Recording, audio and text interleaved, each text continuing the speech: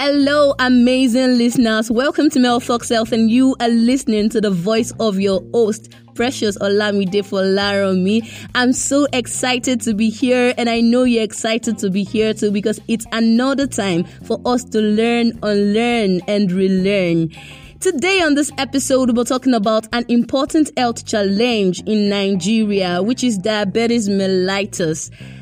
Of course, we have diabetes mellitus and we have diabetes insipidus, but on this episode, we'll be talking about diabetes mellitus.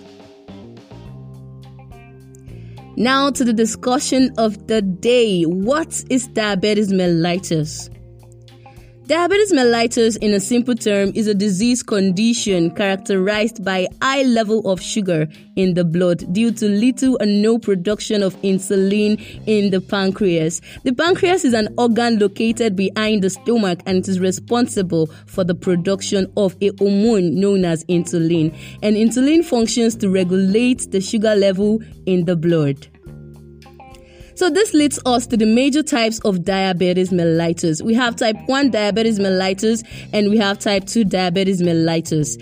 In type 1 diabetes mellitus, there is complete or absolute absence of insulin production, which could be due to autoimmunity. This is when the body soldiers fight against cells that are responsible for the production of insulin. And this is common in children, adolescents, young adults, but can still occur in other people. Also, in type 2 diabetes mellitus, there is production of insulin, but it is either not enough or the body is not making use of the insulin as it ought to. And this is common in middle-aged people, the elderly, but can also occur in children because nowadays most of them are obese, and obesity is one of the risk factors for diabetes mellitus.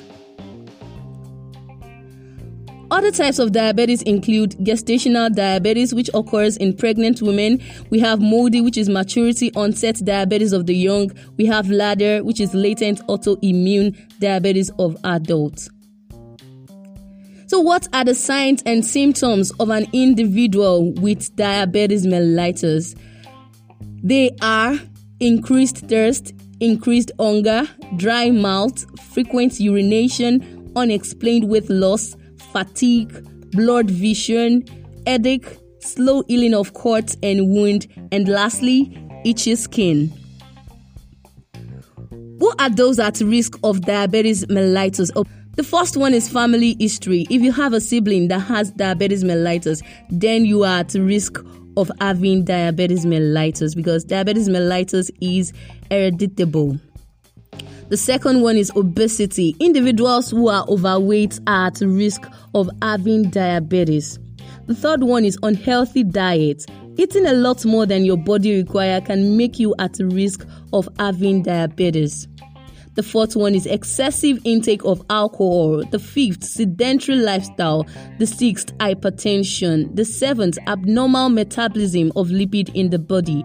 The eighth, advancing age. And lastly, gestational diabetes. So how then can we prevent diabetes mellitus?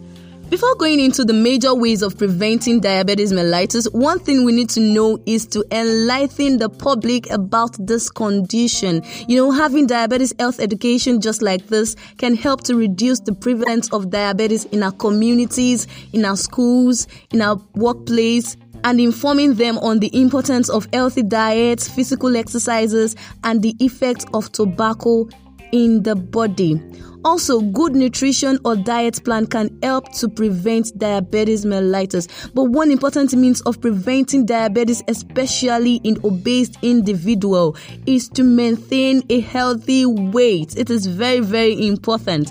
Also, reduction in alcohol intake and tobacco intake, screening of early signs of diabetes-related kidney disease, checking of blood glucose, which is done by a licensed medical laboratory scientist, checking of blood pressure, checking serum cholesterol, and eye examination, and a lot more. So for individuals with diabetes mellitus, how can we manage diabetes mellitus? It is important for us to know that diabetes cannot be cured, but can be managed. Management aims to bring down the level of glucose to the normal level via drugs, lifestyle, and diet modifications. Diabetes is a lifelong disease, and that is why early diagnosis and proper management is important. Those with type 1 diabetes will survive only on insulin therapy throughout their lifestyle. We said that in type 1 diabetes mellitus, there is complete or absolute absence of insulin production, while those with type 2 diabetes will survive through changes in lifestyle, diet, and adherence to treatment. Complications of diabetes mellitus. Complications of diabetes mellitus.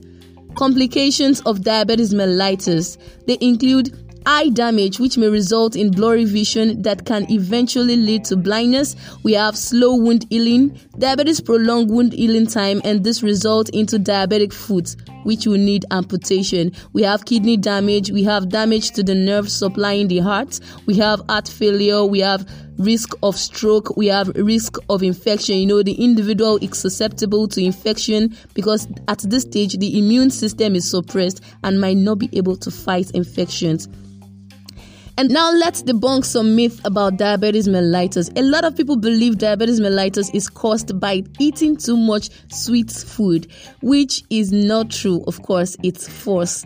Eating sweet food when you already have diabetes will complicate the condition because there will be increased production of glucose. And glucose is gotten from carbohydrates, and it serves as a major source of energy to the body. And lastly, people believe diabetes can be cured, but no, diabetes cannot be cured, but it can be managed. Diabetes is not a death sentence. If you don't have it, you can prevent it. And if you do have it, it can be managed. This will be all on this episode. Thank you for joining us today on Mel Talks Health. Make sure you take note of all the things we've discussed here today and do well to share the link with your friends, family, and colleagues. Send in your comments, feedback, questions, advice to meltalkshealth@gmail.com. Together, we can reduce the prevalence of diabetes mellitus. Stay informed.